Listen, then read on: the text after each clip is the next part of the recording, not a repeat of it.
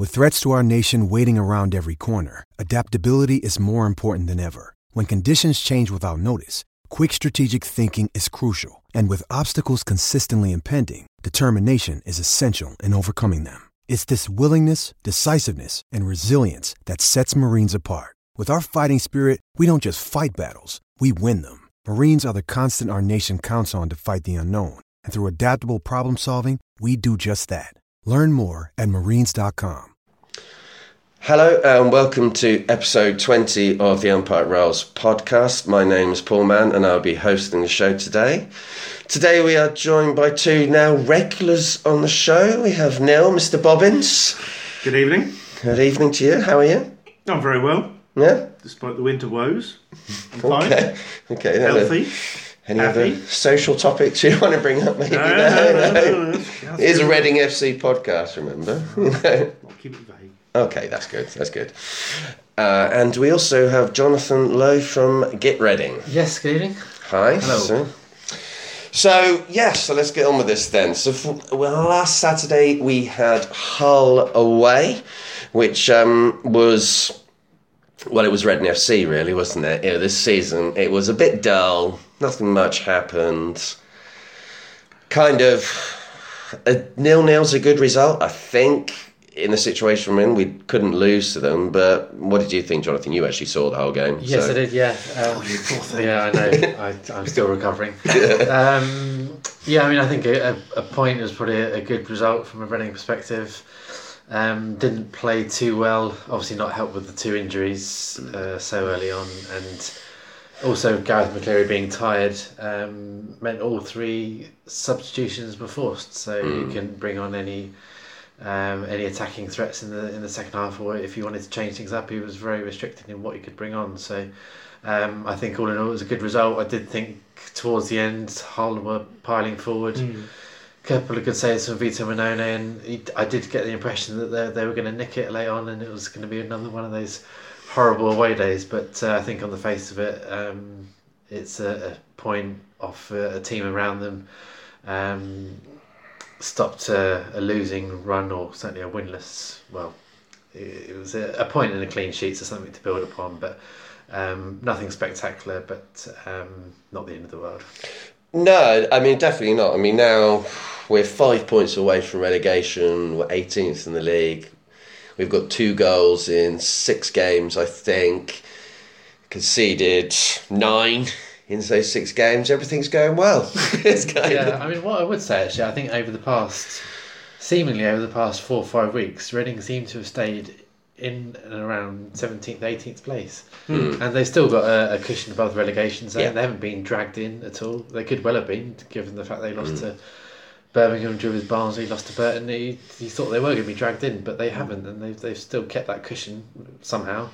So I don't think it's not quite all doom and gloom. I think it's all relative. Certainly from a table perspective, I'd say it's they could be in a much worse position. They could be in Sunderland's position or whoever's bottom. I think are they still bottom? I'm not quite sure actually. I try not to look at the bottom because it's a bit scary. It's a little bit too near. Now I think Sunderland probably are bottom, aren't they? I mean, I don't think it's. Yeah, Burton have actually. I quite like Burton. I mean, I know they beat us, but I hope they stay up because what they're doing is amazing.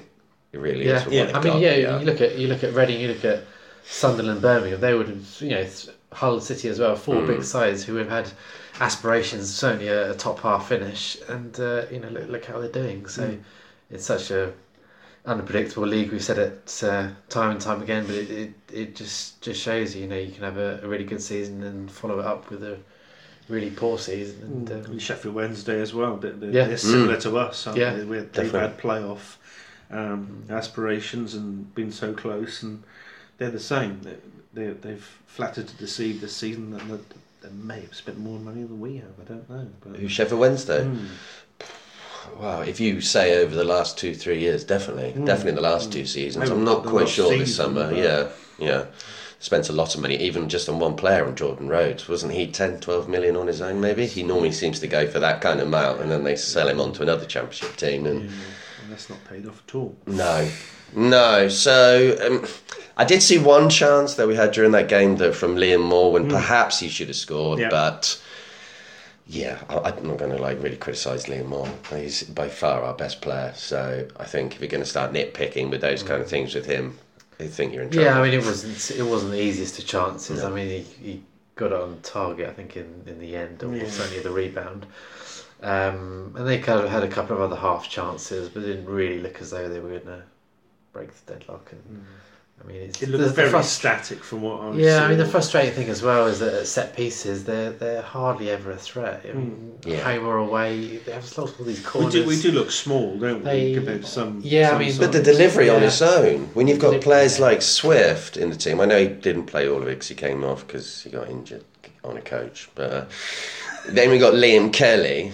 Another player who technically you would think is quite decent. Yeah. So you got two there. I mean, he's gone off the ball. I mean, I think Evans had a couple of corners early on against Hull, but they don't really vary it up. There's no kind of, they don't really do like a short corner, or there's no. Nothing new. It's very predictable, and I think even with McShane and Moore in there, two players who should be getting on the end of most balls into the box and should be getting headers on target. You don't really see that. No, I think there's a real lull. I think quite honestly, watching the players, they're already waiting for the end of the season. I get that feeling. Yeah. I really do, and I think we're going to be fine. But I just look at them and I think they're just really hit by absolutely zero confidence now. They don't know they look confused on the pitch. They don't know. They don't know what to try, I think. No. For fear of it could be not paying off. But then again, nothing is paying off now, but they still don't want to take the risks. And I don't know how much of that is what Stammy's telling them to do. According to some of the radio reports that he's said recently, he's not telling the players to do certain things, like passing it around the back, but where does that come from then? They can't be totally under their own volition that they're going rogue and just passing it. It's got to come from him or come from the coaching team. That ethos that they're instilling isn't generating anything, and the players are now getting into a malaise where they don't know what to try. No, maybe, but I think there's quite a lot of buck passing on that pitch. Oh yeah, I think there's a few players that don't want the ball in difficult areas, but will do a lot of pointing when other players don't. Yeah, you can see an awful lot of the players pointing at each other and this ball should have gone here, that should have gone there. Where were you? All that kind of typical stuff that you see when a team is down. Yeah, it's quite obvious if you have a look around and look where the ball is. Look somewhere else, and you'll see what the body language is like, and it's just not pretty. It's not. It's not. They look very unhappy with each other. Quite a lot of the players now. It's not just one or two of them. You're seeing numerous arguments during matches with players, and I've seen more than one occasion this season when players have actually shouted stuff at the crowd, and they've obviously had the big fallout of the previous match at Stevenage, and these are not good signs. No, none of them are positive. No. So I think a lack of a leader on the pitch as well is like you mentioned, is pretty evident. I mean, I think you've got McShane and Moore, but McShane is a bit hot and cold, and you hear more than you do McShane. But McShane knows he's out of form this season. That's the problem. And going back to where people saying, McShane didn't care after the situation when he didn't wave at the fan, not wave, you know what I mean? He clapped the crowd. Yeah. There is one player who definitely 100% does care, and that's why he's in that state, is because he's so annoyed with himself, and the crowds aren't helping it. Crowd do what they want to. It's up to them, but it's not helping the players, and that's how it's come out. Yeah. So I'm sure at the time he's preoccupied with what the hell went wrong here. Yeah, how can we deal with this? How can we change it? And he's thinking all these thoughts, and he's not thinking what the crowd want. To think, which as fans, you always want a reaction from the players, whether it's a positive one or a negative one, so you can actually see that they care. But when you see nothing. Yeah, it's hard for the fans to engage with that and think I want to be behind this. I think the crowd's biggest problem is that they're frustrated because you actually look at the players and we haven't actually got a bad team. You look at them and you think they're not terrible. They're not where we should be. No, individually, you kind of go, yeah, that looks like a good 11. Every time we see, a team sheet read out, you think, that looks decent. Yeah. But when it gets out into the field, it just turns into something else completely. They're all playing 30-40% less than they're capable. Yeah. So let's move on to a happier event, a glorious victory in one of the strangest games that's probably been seen in the Medeski, just because of the kit. Could you work out the teams, Jonathan, on Tuesday night? No, certainly everyone was puzzled when they walked out. I think genuinely I thought that Hull were in some sort of tracksuit top and they were going to take it off and reveal their kit, which was going to be much different to Reading. Yeah. But then, having seen that, they started obviously, and then the referee called the captains over, and you're thinking, well, they're going to change mid-match, or that's going to take about 10 minutes or so. But kind of fortunately, Is that even allowed? I don't know. It's such a strange event. I mean, I think off the top of my head, I can remember. In the 1980s, they had a different rule that the home team had to change to the away strip. And I saw this in an FA Cup match. Now, I've been trying to think which match this was, but there was definitely one or more occasion during the late 80s when there was actually the other way round. But yeah, it's been a long time. That's almost 30 years ago. So, but yeah, even watching it on TV, like I said to you earlier, Jonathan, my mind couldn't work out seeing a team playing in orange scoring against a team playing in blue and white in Medeski. I was kind of, hang on, this doesn't feel good. The away team have scored. I thought, that's a good goal, but it's not us. No, that is us. It messed with plenty of people's minds. And definitely. As I say, like they both had whites on their back and the red numbers, so it was incredibly confusing. But fortunately, from a Reading point of view, it didn't cost them a goal or cost them a big decision. So you would have thought that could have happened. Lucky, yes. You would have thought that could have happened.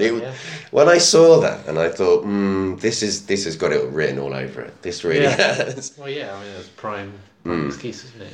Yeah, good luck with offsides there. Yeah, really tough. Yeah, really tough actually. But for Mr. Borfassen, that was it's a massive night for him, really, because not all his goals were tap-ins. I mean, 2 of them was, but he had to be in the right position for the third one, and for the second one was a brilliant header. Yes, it was very good. Yeah, I think the first one was good as well. It was a very controlled finish. It was deflected cross, wasn't it, from Gunter, and I've seen plenty of strikers balloon that over the bar or drag it wider. So I mean, that was composed finish. You got to give credit for that, and the second goal, very good. I mean, a bit of fortune in off the pace, but. Take it, and technically, there's probably one of the best goals we've seen us score this season. It was a good goal. Yeah, certainly. It was a good goal. Reminded me a little bit of the one where Bacuna was involved against Forest when Swift pulled it back. Swift scored on a counter attack, because we hardly score any counter attack goals, because obviously we like to hold on to the ball a bit. But so we got a win, so that is good news. And you got to take that. I mean, Gunter, you were just talking about, is a player who really splits opinion. And I think this season, I've really grown into liking Chris Gunter, because he's played so many roles and he never complains about anything. He plays 60, 70 games a season. He's a solid 6, 7 every single week. You're never going to get, well, not never, but you're very rarely going to get those 8, 9 scores from Gunter. But he doesn't let you down. Yeah, everyone wants to listen to this. He makes defensive frailties, but that's why he's at Reading. He's not a Premiership player, so you got to be realistic with where we are. He's been with us for 5, 6 years now. I think the fact that he's now got a new home at left back, and he doesn't play any differently than he does at right back. Yeah, he's better at left back, which makes no sense. Yeah, it was certainly for the assist that he provided. He was cutting back in on his favourite right foot, putting the ball across nicely. Exactly. And you think, okay, that's another little bit of a chink in the opposition's armoury that we can take advantage, because they're not expecting a left back to cut back in and be inverted. Yeah. But you notice with Gunter, it's the same week in, week out. Yeah. No matter where he plays. No, definitely, because we've seen him play, maybe not this season as centre-half, but I've definitely seen him play there. Yeah. He's tall enough. He doesn't look as if he's tall enough, but he's 6'2", I think. Yeah. But wherever he plays, it's always the same level. Yeah. And some people don't like it because he doesn't do anything exceptional that's eye-catching. But, you don't really want defenders to do that by and large. No, I think if all the players put in a similar shift to him every week this season, we'd be in a better position. Yeah, for sure. Much better. I think some of them are come in and not really... I think the deal that they were given isn't where we are now, and I think they've struggled with that for the last month or so. Yeah. I think they've kind of down tools slightly, a little bit, some of them. We got to wonder what the reasons are behind all of that, though. My own feeling is that midfield just changes week in, week out. There's no similarity from one game to the next. You look at what start of 1 month and the end, and there's just been so much shifting around. And you talk about that traditional spine, where you've got to have some kind of affinity in midfield as well. And there's none. You can't say who's a regular there. No, definitely not. Bacuna could be in there next minute he's fullback. Swift could be in there next minute he's injured. Edwards is in there next minute he's not even in the team. Clement gets put in for no apparent reason, does well, never seen again. It's Clement. so variable. The thing is, when you sign Clement, he gets a lot of stick from a lot of people, but I don't think he was ever really a first team signing. He was that kind of borderline academy player, and he's played a lot of games this season, and he looked okay, but in some games he has looked a bit lost and a bit out of his depth, I feel. He's got to find his feet, though. But he's still very young. If one of our academy players come in and played an amount of games that he's played in and put in some simple performances, he'd probably be like, oh, he's okay. Yeah. But because he's not from the academy, he doesn't get that time. No, well, I think given the fact he's come from Ajax, it's a bit of a... Everyone thinks he's going to be the next whoever... Name is just technically brilliant. Yeah, Ajax Academy is very kind of well known, really. So, I don't know what his best position is. I don't know if Stam knows. I don't know if he knows. He's one of those attacking. I don't think anyone can really play anywhere, which is not is maybe possibly holding him back. But I'd say he's probably maybe one for the future if he gets a season under his belt. He can maybe look to establish himself next season. I think he had a bit of a slow start because I think he was good friends with the remember the teenager who died at Ajax who had the brain. Yes. I think that affected him quite largely. Okay. Yes. So I think that kind of. Because they kind of grew up together through the Ajax Academy, and I think that kind of hit him hard, certainly initially, and obviously being in a different country. Obviously, there's other Dutch players around here and stuff. But the Championship isn't exactly an easy division to roll into and hit the ground running. Yeah, so. If you've got the personal problems, so I think that maybe that had something to do with kind of the slow start, and he's been in and out the side, hasn't he? Yes. He seems to be the kind of player that he seems to throw in and kind of just kind of do your best. Yeah, kind of been given that role, which is not really fair on him because we got other players that you think probably Bacuna should really be ahead of him in that midfield on more occasions than Clement's played there. But I don't know. Who knows? Jaap is a man who's stubborn. We can go to the team later on for Saturday, but. Let's do a quick thing on the transfer news that actually came out today, is that we've made a bid for someone and it's been turned down, and it's your lookalike, Johan Barbet, yes. Jonathan. It looks nothing like me. I suspect you must probably take the wages they would offer for Reading. Yeah, very much so. Yeah. I think my wage demands elsewhere is causing a problem. Yeah. I don't know too much about him. Obviously, it's kind of a bit of a sideways step Brentford Reading, isn't it? So I can't imagine they're going to sell one of their first team stars. So what you're going to get is just an average centre back, which is no bad thing, but whether it's a replacement for McShane or more, have to wait and see. But which is from the sounds of it, it's I don't know whether it's an attempt to unsettle him or something, or trying to maybe force through a move. But I don't know. It's I don't think people would be too excited, but they won't be too disappointed if he came in. No, not really. I don't know anything about him at all. No, I couldn't say. Yeah, I know. I honestly had not heard his name. until he came up in the transfer. Doesn't mean he's bad though. Centre back who can play at left back, which made me immediately think, oh no, not the first. no. Yeah. Is it the next Tyler Blackett? Yeah. Oh dear. No, it could be. Poor Tyler. I mean, he's good at centre in the three, but when he plays left back, I feel a bit for him because he must know that that's not his position.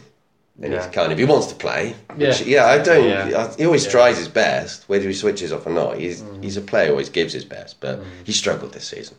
Yeah. Definitely. Yeah. So I can see why he wants to bring someone in, but we wouldn't surely be bidding for him unless there was some possibility of him wanting to come. Yeah. You would think. Yeah. So I find... and do you think they will be replacing someone? I don't think he will be coming in. No. Because, you've got Ilori and... obviously, they're kind of fearing, if not already, a bid for more, which has always been touted as something that could happen. But how much is he worth? Window. How much is he worth, Liam Moore? And who's going to... It comes down to clauses, probably, doesn't it? And who's really going to... if you're a Premiership team, sound like John Madejski there, Premier League team, who would you... Yeah, I know. Sorry about that one. I apologise. If you're a Premier League team, you could probably get someone better in a European context, can you? And probably cheaper than Liam Moore at this time of year, because Liam Moore would probably want to go, and I wouldn't blame him. But he's just signed a new contract, and unless there's an amazing release clause in January, I would expect it cost quite a lot of money. Yeah. For what? For his performances this season. He's been good for us, but has he been really outstanding? Yeah. Well, I think, given the fact he's English as well, that always adds on a few notes to your transfer fee. I think he's 24, or maybe just about to turn 25, something like that. So I think he's got plenty of years ahead of him. So whether the team would like to develop him or just put him straight in, and I think it'll be more of a lower mid-table to lower Premier League club. Yeah, definitely. Yeah. Someone like West Ham. That's exactly Swansea, who I was thinking of. Yeah. Thing is, I'm not sure whether Moore, being as ambitious as he is, would like to go to the likes of Swansea, who, are out of most of the teams that are down there, look more nailed on than not to. Yeah, but if he has a good few months, so he gets another move. Yeah, he could. It's the way it works, isn't it? He wants to play in the Premier League.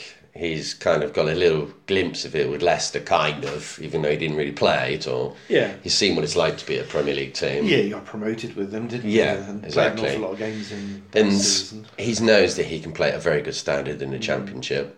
He's just one of those betwixt and between players, isn't he? Where he's not good enough to reach a higher echelon for various reasons.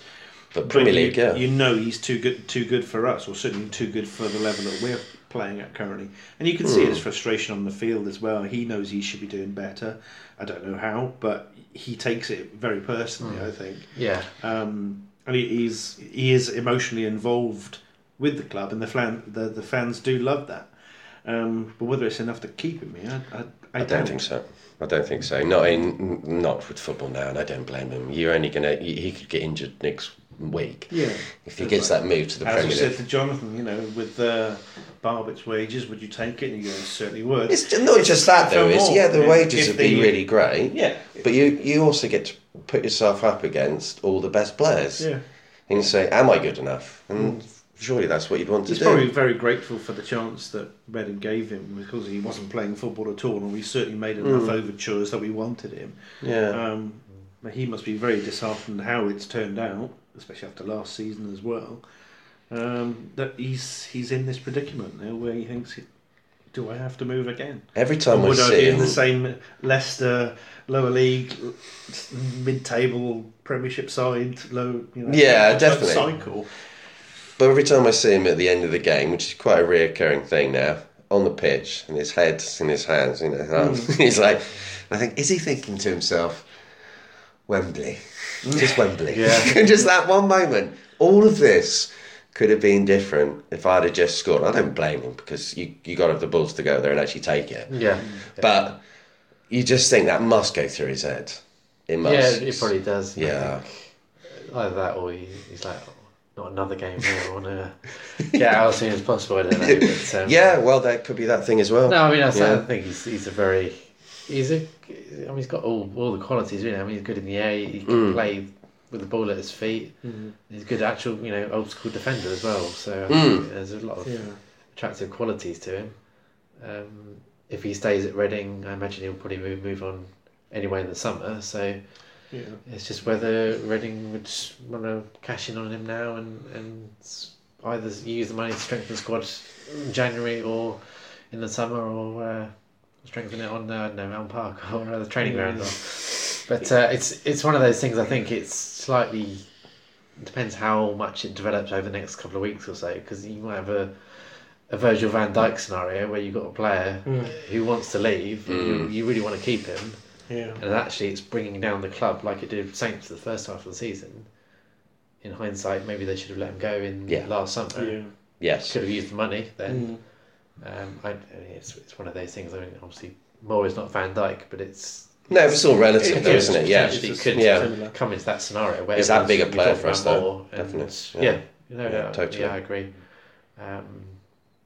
I think we're in almost a bit of Russian roulette at the moment. We don't know whether to spend money in this window. Not that we've got a lot, but do we spend some money to make sure we stay in this division, or do we wait until summer, where obviously it could be too late and we could be dragged into the mire, and then any plans that you did have kind of go out the window a bit?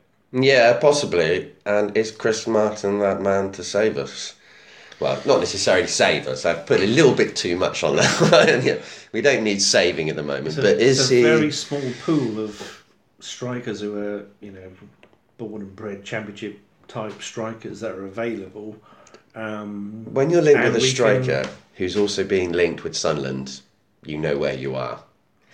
He's been around the block. I mean, we saw him obviously when he played at Fulham, and he's tricky. He gets in positions where defenders don't like to be. He gets in their faces, and we haven't really, got a player like that that's really quite aggressive. I mean, Jan is quite physical, but he's not as aggressive as Martin would be. And it was 6'2". He's a decent size, albeit he's not quick, which I pray one day we'll have a fast striker. We had one last season, though, was it? The season before, Vidra, and we had Graben. Yeah, but we never utilised him in the way that we should. I mean, if we're trying to play counter-attacking football, when we've got Aluko, if he ever decides to, put in some fast boots, Barrow on the other side, you need someone who's equally fast with them to break the defensive chain. But when you've got Bodvarsson or can't really see that happen. But are we going to sign Chris Martin? I hope so, right? Because he's a name, and defences will go, we know what you're capable of, and it's just something else to fear, and he'll come in and he won't have the baggage necessarily that our players currently have. Yeah. It's just something new, just something different. I'd like Chris Martin. I saw a lot of Chris Martin when I was going to see Norwich quite a lot with my girlfriend. I saw him a lot there, actually. And I think he'd be a good signing. He's bulked up a lot since when he was there. He can score a goal. Yeah. He's a plane, and he knows the Championship. Yeah. He was quite good at Fulham until he had a bit of a fallout over contracts and Derby, which I don't fully understand. But I think he'd be a good player. What do you think, Jonathan? I think he's a very kind of low risk signing, I guess. I mean, he's one of those players who's had outstanding seasons in the Championship, like Vidra, and then followed up with the poor season. So you don't quite know what you're getting. I think he's scored one goal this season so far, so it's not hardly a man in form. But I think the players ahead of him at Derby, I mean, they've got loads of strikers. They've got Winnall and Nugent and Bent and just signed Jerome as well. So I mean, I'm sure he probably will be heading out. Whether Reading can convince him, I know Gepstam said after the game on Tuesday he wanted a bit more of a physical threat in the team, and I guess he'd be the perfect. Yeah, for sure. Yeah, he definitely would be. And he's got a good ability at dead ball situations as well, and so he could add quite a lot to the team. It's whether he signed a 3.5-year deal, I think about this time last year at Derby, so I can't see it being a permanent deal at all.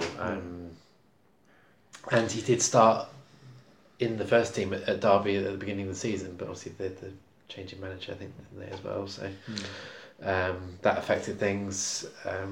So whether they just want to get him out, get him scoring, and then bring him back in, I don't know. But I guess hopefully from a Reading perspective, they can just get him for 5-6 months, score a few goals, and reassess in the summer where they're at, if they can afford him, whether he wants to stay.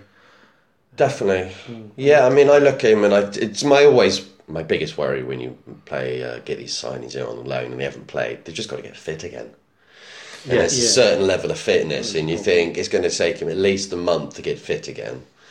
And then if he doesn't score any goals in the first month of playing, then he builds his own pressure again. Well, you've got Lewis Grabban scenario. Yes, and exactly. You play him out of position as well because you've got injured players. And you never really get going. So. Yeah, exactly. And we've seen with Grabban, but having said that, we've seen that Sunderland fans are not keen on Lewis Grabban because of his attitude, possibly. Yeah. So it's the two issues there, isn't there? Yes. I think he's being linked with Cardiff. I don't know. I always thought Lewis Grabban was a decent player. He scored some good goals. He's another one I saw at Norwich as well, actually. He's a good player. But... He's just confidence. Just another one of the strikers, isn't he? There's been like a Vidra in the Championship. Lots of clubs have good spells here and there, but no one's really taken a punt on him in the Premier League because it's not consistent. I think he hasn't got quite big wages as well. For a Premiership side that traditionally doesn't chuck money around, but I think he's on quite a hefty whack. So I don't think many Championship sides could really afford to take him on full time. Are you going to apologise for saying the Premiership though? It's your fault. You fed me there. Don't I'm glad you did that as well, not just me. So on to a different topic. So we think that Chris Martin is probably going to, well, not probably, is possible, but the Brentford one just seems a bit of a strange deal. But then I thought that about Aluka. I don't think he was going to sign. Yeah, I think it would be on someone going out. I can't see them coming in. So whether they're waiting for something to agree something, and it'll have like a trigger effect.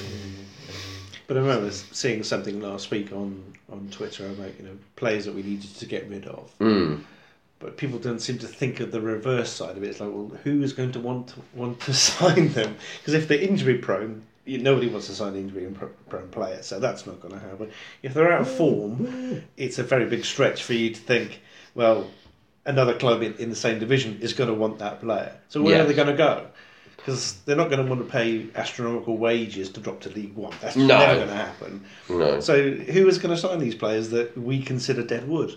I totally agree. You look at the most saleable assets there. I mean, you're not going to get too much money for a lot of the players, and I think the best scenario you'll get is someone paying half, quarter of their wages. And, exactly. But it's got to be a real compelling argument that you're going to give to the chairman to say we need this player from Reading, even though he's really not had a good season and he's been injured like 3 times in the last 2 years. No, I agree. That brings me onto the question. Sorry, just shoehorning this one in. From Cameron Macken, who replied earlier, said, "Who would you let go in the summer to rebuild the squad?" Well, I'd say probably everyone but Liam Moore, really. It's kind of being a serious answer. Who would you let go? You put something out, I think last week or the week before, about contracts, didn't you? And who was going to expire in the summer. And I don't think there was anything really there. I mean, a lot of them have been signed up over the last year hell of a or lot. So. Like Joey got re-signed, Gareth got re-signed, McShane did, Jan did. There's a few in there that I might as well just say who I think. Jan. I really regret that we signed that contract now. Well, he's probably regretting as well signing it. Probably is. He wishes he was going to be ending his career in June. I think I was a lot more romantic in his head than we thought it was going to be. And, I mean, not so much, because I think he can still turn it around, but Paul McShane has not, I don't know, he worries me. The way he plays now, and he's getting caught out in every single game, and it concerns me. And he's never been quick. So he doesn't have that thing. And when you notice now when Ilori plays, which who would make mistakes, but he'll get away with so many more mistakes because he's so much quicker. Yeah. He's got that great asset, which, I think it may be more for his just kind of presence around the the camp as well, because you haven't got two. I mean, it's a fairly middle-aged squad, I guess, in terms of footballers. I mean, in terms of experienced players, you obviously got Kermorgant, but I guess McShane's probably the next oldest. I'm quite sure. Yeah. Probably. Yeah, I guess so. So I think it's important to have a few wise heads around. Oh yeah, definitely. And whether he would accept a kind of a bit part role next season, don't know. I think. I'd like to see Laurie be given a bit more of a go, though. He seems to commit one or two errors and he's hiked off. But definitely, but it doesn't appear. Thinking with other players will get chance after chance after chance, and they stay in. So, but if you were like seeing there's the players who we're going to get rid of, so stick on track here. It's Cam from. I would say you'd want to get rid of players like Behrens, Popper, even Clemens coming into that. Though I don't think you necessarily should, but that'd be one a lot of people to think that they want to get rid of. But you've also got to have someone else who wants to buy them. So as much as we want to get rid of them, I suspect some of them are on pretty decent contracts for where they've been before. I mean, I don't think Clemens probably been on such a good deal somewhere. Mendes, has he probably been on such a good deal anywhere? Probably not. So I think he's out of contract. He's out of contract. Is he out of contract? Okay, so that solves that problem then. Quinn will be off as well. Quinn will be another one. Quinn. Well, remember in the podcast that we did, we said that'd probably be his last time he'd play, and he's nowhere near, is he? It's been a struggle, isn't it? Yeah. And there's a few youngsters like Sam Smith. I think he's out of contract in the summer. They haven't signed him up yet. Loader out of contract as well. Loader, I think. Yeah, Ryan East is, I think. So it's East whether they, You don't want Danny Loader suddenly leaving, do you? You don't. Not really, because I don't know if it's any good, but you want to... From what Stan was saying, he rates him very highly, so I very much doubt he'd let him go. Yeah. I mean, he's one of those tangible assets that if you... Yes, definitely. Even if you can't play him next season that much as a starter, you still want that value, the residual in the contract. So they're going to want to tie him down to a 3 or 4 year deal, you'd think. Definitely. Just to protect that. Ideally, you would like to see us be safe mathematically with 5 or 6 games to go. I'm not sure that's going to happen. And I'm not saying we should play 6 or 7 youngsters in the team. But you'd like to see maybe 2 or 3 slightly pushed in slightly, just to give them a feel of it. And you gain a little bit, because if you let them play every week, you gain so much more from that than just bunging them in. And also the games at the end of the season, if we can't go up or down, it's a different kind of pressure for a young player. You can make a mistake, but it's not catastrophic. Yeah, I know that's the dilemma, though, isn't it? It's you kind of, as the weeks go on, do you and the pressure goes up a notch every week. Do you throw it to the youngsters and say, give it your best? Help us the dilemma we've had with Richards, isn't it? It's brave. Where every game seems to be. The clamour for Richards grows, yet the risk for Stam to put him in versus playing Gunter at left side and Bacuna on the right, or Blackett even, I think he a few games ago as well. He's obviously weighing up those options, and he doesn't want to put Omar in, even though he knows by now he can trust him a bit more than he could have at the start of the season. It's that kind of dilemma that the management have got. Definitely. Thinking that in the predicament we are, you don't want to put inexperienced players in there for damaging their confidence. No, definitely. I mean, Stam's also protecting his own job as well, like all managers do. You saw Omar Richards at Hull. How did he do? Yeah, I thought he was all right, actually, yes. Yeah, he made one mistake quite early on, but he managed to track back. He raced back and got a sliding tackle in, and that was about it. I think there was some stat going around. He made 6 tackles, I think the most in the championship that weekend as well. So he's certainly very good going forward. He likes to kind of take on players. I think maybe sort of defensively, that's probably where Stam is thinking. Actually, is Gunter more of a reliable option. Richards does have pace to get back, but he's maybe prone to the odd error. But I mean, he's only 17, 18, I think, so he's still got plenty of time to learn. I think if they do sign a left back or so, I mean, you'd think it's a bit of a kick in the teeth for big kick for Richards, and then when you think of the summer, if Abita's coming back, where does that stand for Richards? Sure. Does he convert himself to a left winger, or does he think actually I'm not going to get a look in. No. Is it worth me having a look elsewhere, seeing what my options are? Because, no. Same with the other side with Watson as well. But he's been injured, so that's slightly different. It's the same dilemma. If everything reverts to type when you've got Gunter back at right back, or even now with Bacuna, who plays him more often than not. Bacuna was good at right back though for a while, and then he drifted off a bit. I'm not keen, but. When Watson is available again, he's going to go, well, I'm third now. I was second for a while, and even then I didn't get much of a chance because Gunter's invincible. But you're going to try and have Gunter in the team. Oh, that's the thing. In the situation, regardless of which situation, if you're trying to go up or go down, you're going to have Gunter in the team. You're not going to have two young fullbacks. That's really...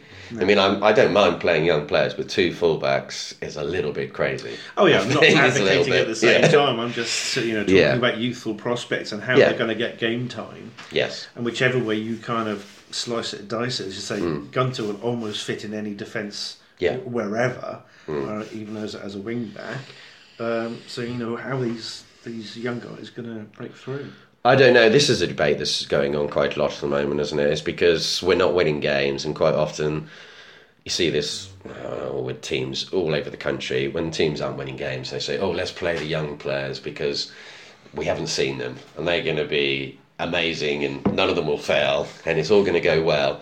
But it's a really dangerous thing to be doing, throwing too many young players in, because you can damage them. Some of them you can make, but you could also be surprised by some of the players that actually fail in that situation. So you got to protect, and the manager's also protecting himself, like I said. So he's forget Yapstam the player, that one's gone. He's now seeing himself as the manager. So it's difficult. I mean, I'd love to see like sort of Rinamoto and Loader a bit more. Yeah, I'd love to see Rinamoto. Rinamoto's as well, isn't he? Yeah. He's coming back, I think. Yeah. But he was all right in the cup games. Yeah, definitely. Totally agree. Yeah. I remember me and you. I think he was one of the best players in one of them, easily. Yeah, he was good. But you think he's below Swift, he's below Bacuna, he's below Kelly, he's below Edwards, he's below Vandenberg.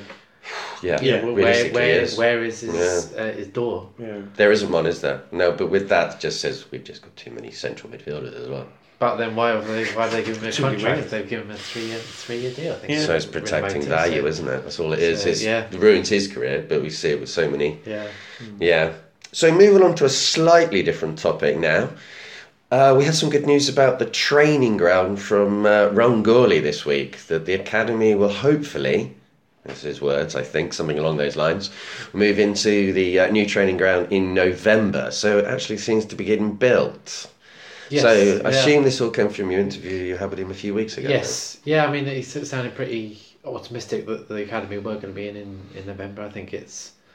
I think the first team are going to be a bit later next year in 2019. So obviously they're going to get a few 3 or 4 pitches in place. Let the academies maybe try it out first of all and check it all out. And he mentioned they want to get the ladies team in there as well. And it's all.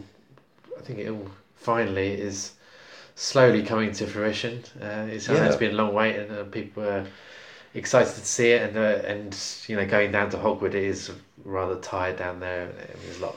It's all porter cabins still, and the pitches are in good state. But I think.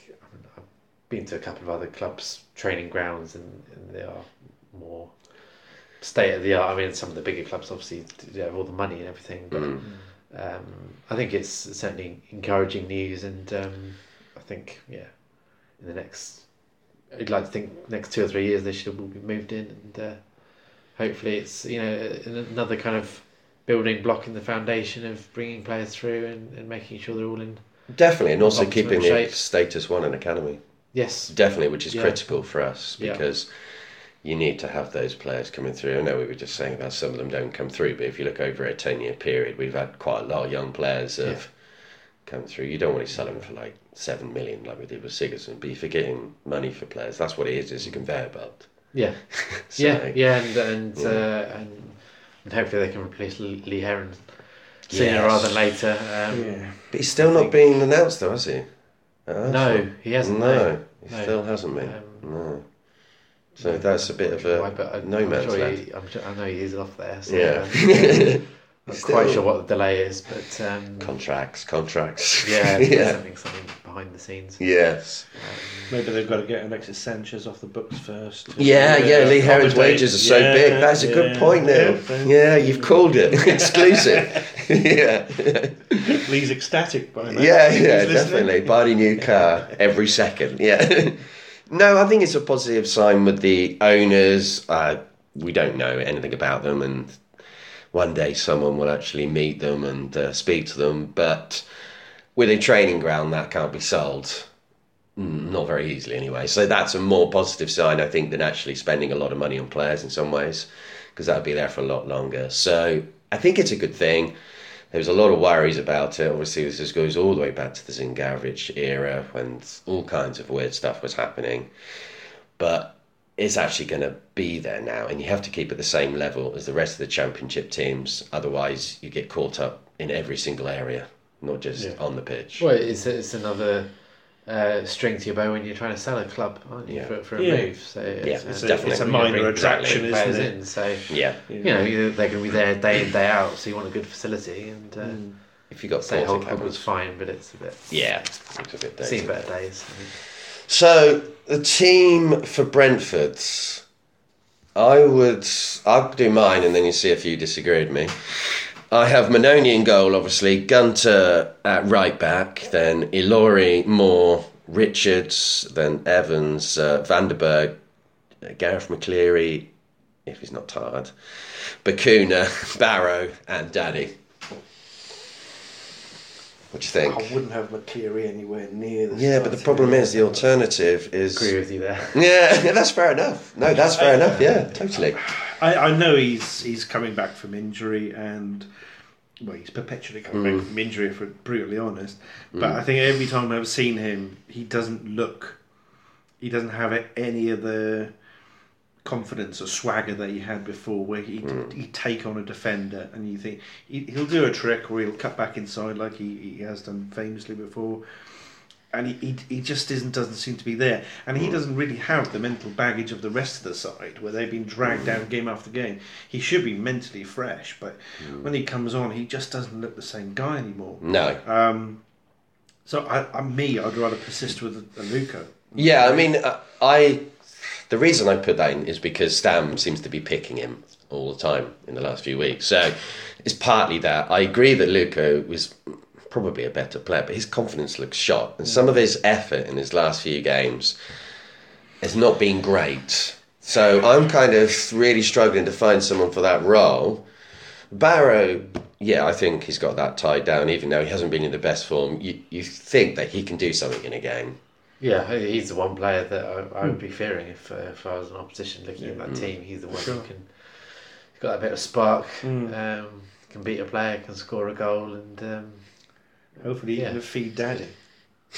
Well, let's hope that he's playing, because if Jan Kermorgan is on that team sheet at 2:00, that's going to create a very negative, very negative. There might be some season tickets thrown on the picture. If you're Bodvarsson and you score a hat-trick, regardless of who it's against, and the person that's keeping you out of the team has scored 1 goal in 13 games now, you've got to think, come on, I deserve a chance. I don't know whether it's mind games that Stan was playing after the game, saying, I'm not quite sure whether he's going to play or not. I don't know. I've got a funny feeling he might bring back Jan. I've got a bad feeling about it as well. Yeah, I have. I mean, it's not that I dislike Jan. I don't have any. No, he's a really nice person. It's just that you look at what he's done this season, and you just think he's not that player. No. And then again, kind of Bodvarsson hasn't been brilliant either. No, he's had an odd good game, but he hasn't been given a chance. You can't do any more than score 3 in a game, can you? Regardless. So, if your sole aim as a striker is to score goals, regardless of who it's against, then you've got to play the next game. Really, unless something happens and he's got a dodgy ankle or whatever. He's got to start, really, hasn't he? Yeah, I think so. But you never know with Jabstam. But mentally, it wouldn't be good for the guy. Cause no, I don't think so at all. It's the obvious question, any footballer would say, what do I have to do? you can't do any more than that, really. No, definitely, and he's got the World Cup coming up for him, so he wants to be playing. He's a really nice bloke as well, and he'll take it on the chin, and publicly he'll say afterwards, I respect the manager and stuff, but he will be. Really you're bound to be kicking himself. Definitely. I mean, I remember a recent game when he came on and he was really frustrated because he'd only been on the pitch for the normal Yabstam substitution with about 3 minutes to go, and we're 1-0 down. And then you think, there was a game recently in the Birmingham game, and we were 2-0 down, and he doesn't bring another striker on, and you think, dear. Yeah, I want him to succeed. I do think his time is probably up, but I would love him to prove me wrong. I'm not one of these people that thinks, now I've decided that. I'm desperate for him to lose. I don't want that. I want him to prove me wrong and turn around. But I'm not really seeing many signs that he's flexible in any way all the time. But we knew that already, so we could go over that for hours, couldn't you, really? Mm. So what do we think the score? I'll be happy just to see a goal, really. Yeah, but which team's that? I think we're going to see one for Brentford. I don't bet on that. A goal for the team that traditionally plays in blue and white. Yeah, that'd be nice, at our stadium. That would be nice. A clean sheet would be lovely, and a home win on a Saturday for the first time since. Yeah. Last season? Yeah, it would have been crazy. And if I'm doing the player ratings at the weekend, a win, because I don't think I've done one yet. So that would be equally joyous. Wow. Yeah, when was the last team we won? That wasn't Rotherham, was it? Oh, I don't know. Wow. That was a long time ago. Or was that 1-0 one against when he got the bad injury, McDonald?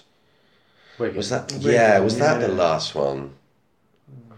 Possibly, yeah. It's a long time ago when Jan scored and kind of confirmed we were in the playoffs, even though we knew we were going to be in the playoffs. Yeah.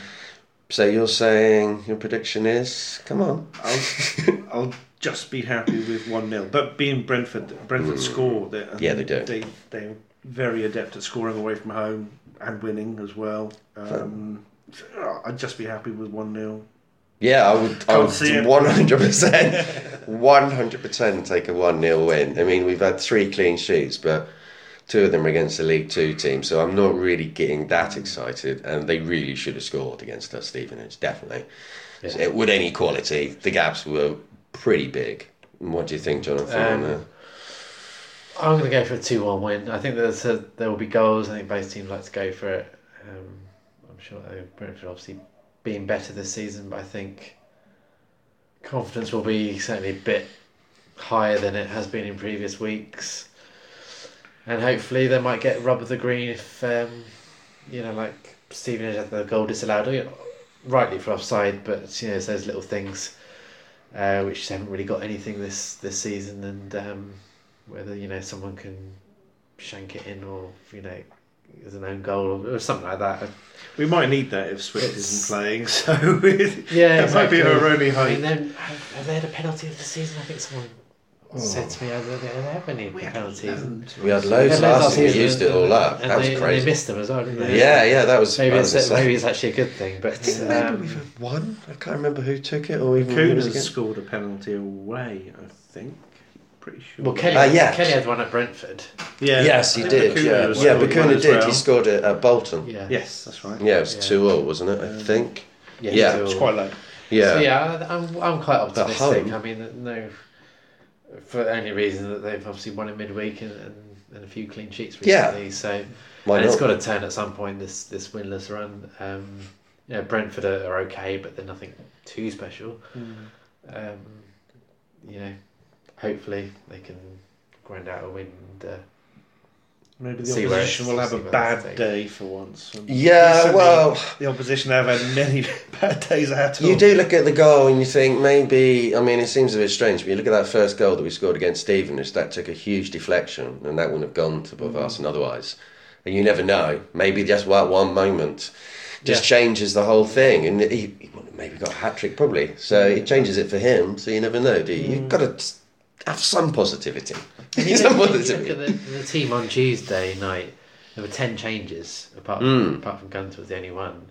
But that was still a very strong side. I mean, it wasn't that bad. Yeah.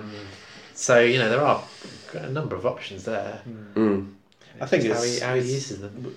We got to score that first goal, and preferably in the first half, because it seems that once we get past half time, the confidence has just ebbed away again, and the second half is just rinse and repeat of the first. Yes, with no ingenuity or craft or guile or anything different, and we struggle.